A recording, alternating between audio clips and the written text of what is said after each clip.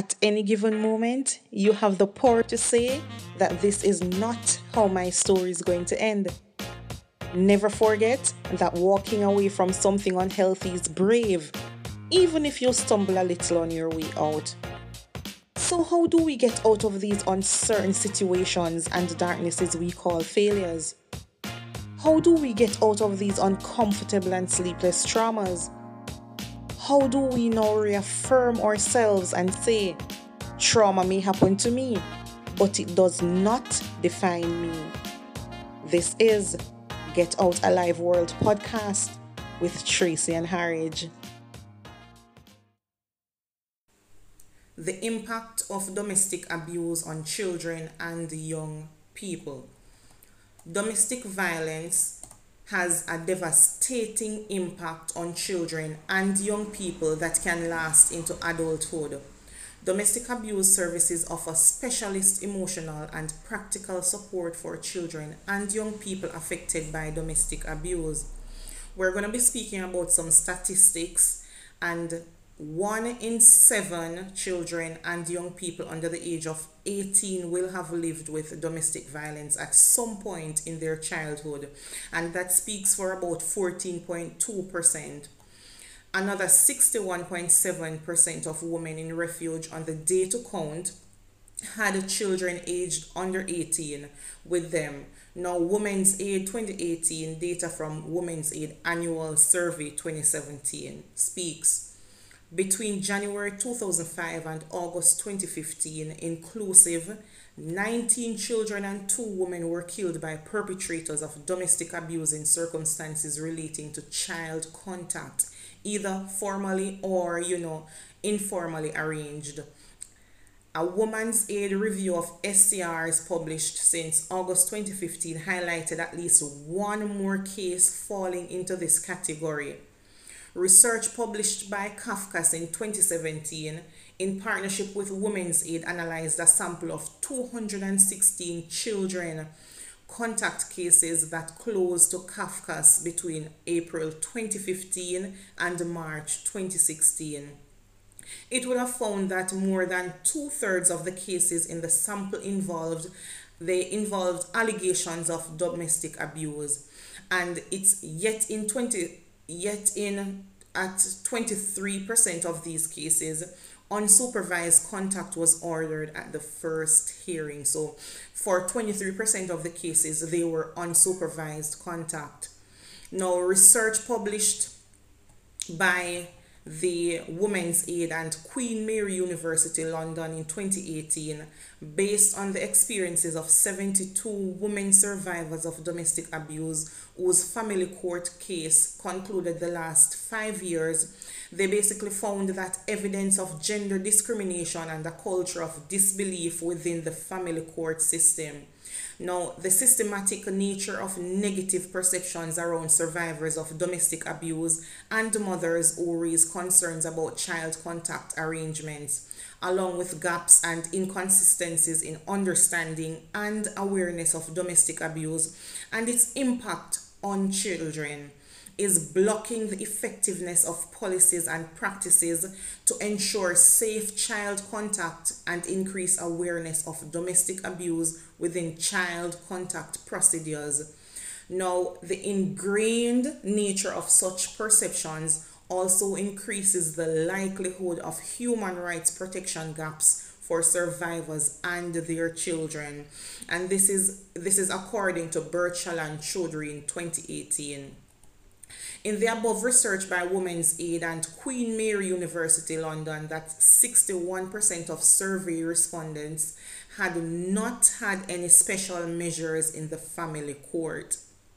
Now, a whopping 48% said that a fact-finding hearing had not taken place as part of their case, and 24% had been cross-examined by their abusive ex-partner in the court. Now, a recently conducted analysis of 357 children contact cases in Canada, in which accusations of parental alienation were involved.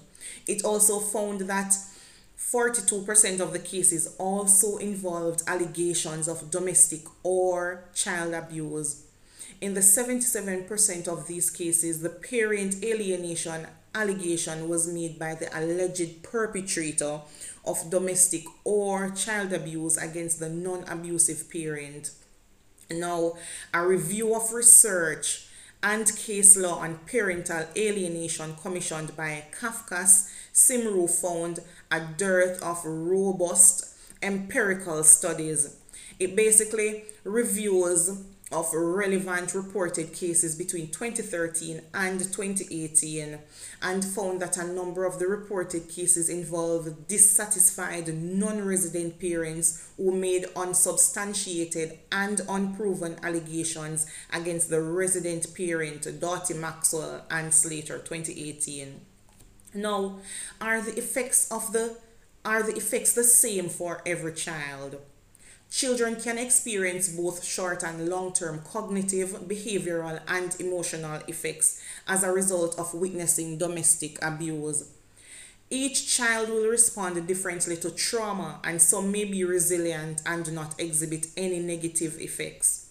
Children's responses to the trauma of witnessing domestic abuse may vary according to a multitude of factors, including but not limited to 1. Age, 2. Race, 3. Sex, and 4. Stage of development. It is equally important to remember that these responses may also be caused by something other than witnessing domestic abuse. Children are individuals and may respond to witnessing abuse in different ways.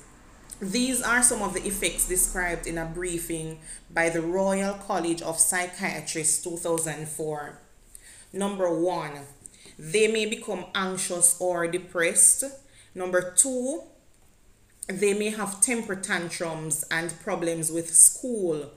3. They may have difficulty sleeping. 4. They may have nightmares or flashbacks. 6. They may be easily startled.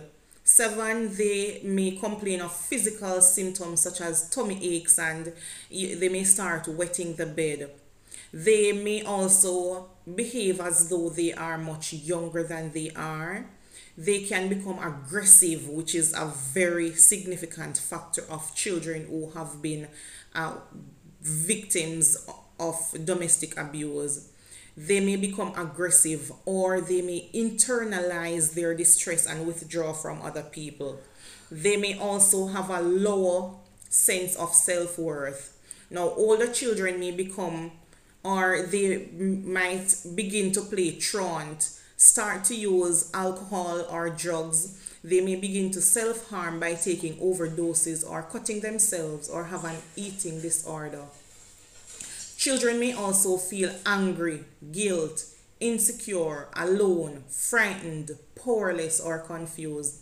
They may have ambivalent feelings towards both the abuser and the non-abusing parent. Now, do children grow up to be abusers and or victims? The cycle of violence, otherwise known as the intergenerational theory, is often referred to when considering the effects of domestic abuse on children. However, research findings are inconsistent and there is no automatic cause and effect relationship. I believe that this theory is disempowering and ineffective when working with children. A boy who has witnessed domestic abuse does not have to grow up to be an abuser, and a girl does not have to become a victim of domestic abuse later in life. Educational programs focusing on healthy relationships and challenging gender inequality, sexual stereotyping, and domestic abuse should be integrated with work on anti-bullying and conflict resolution as a mandatory part of the curriculum in all schools. These would act as important preventative measures.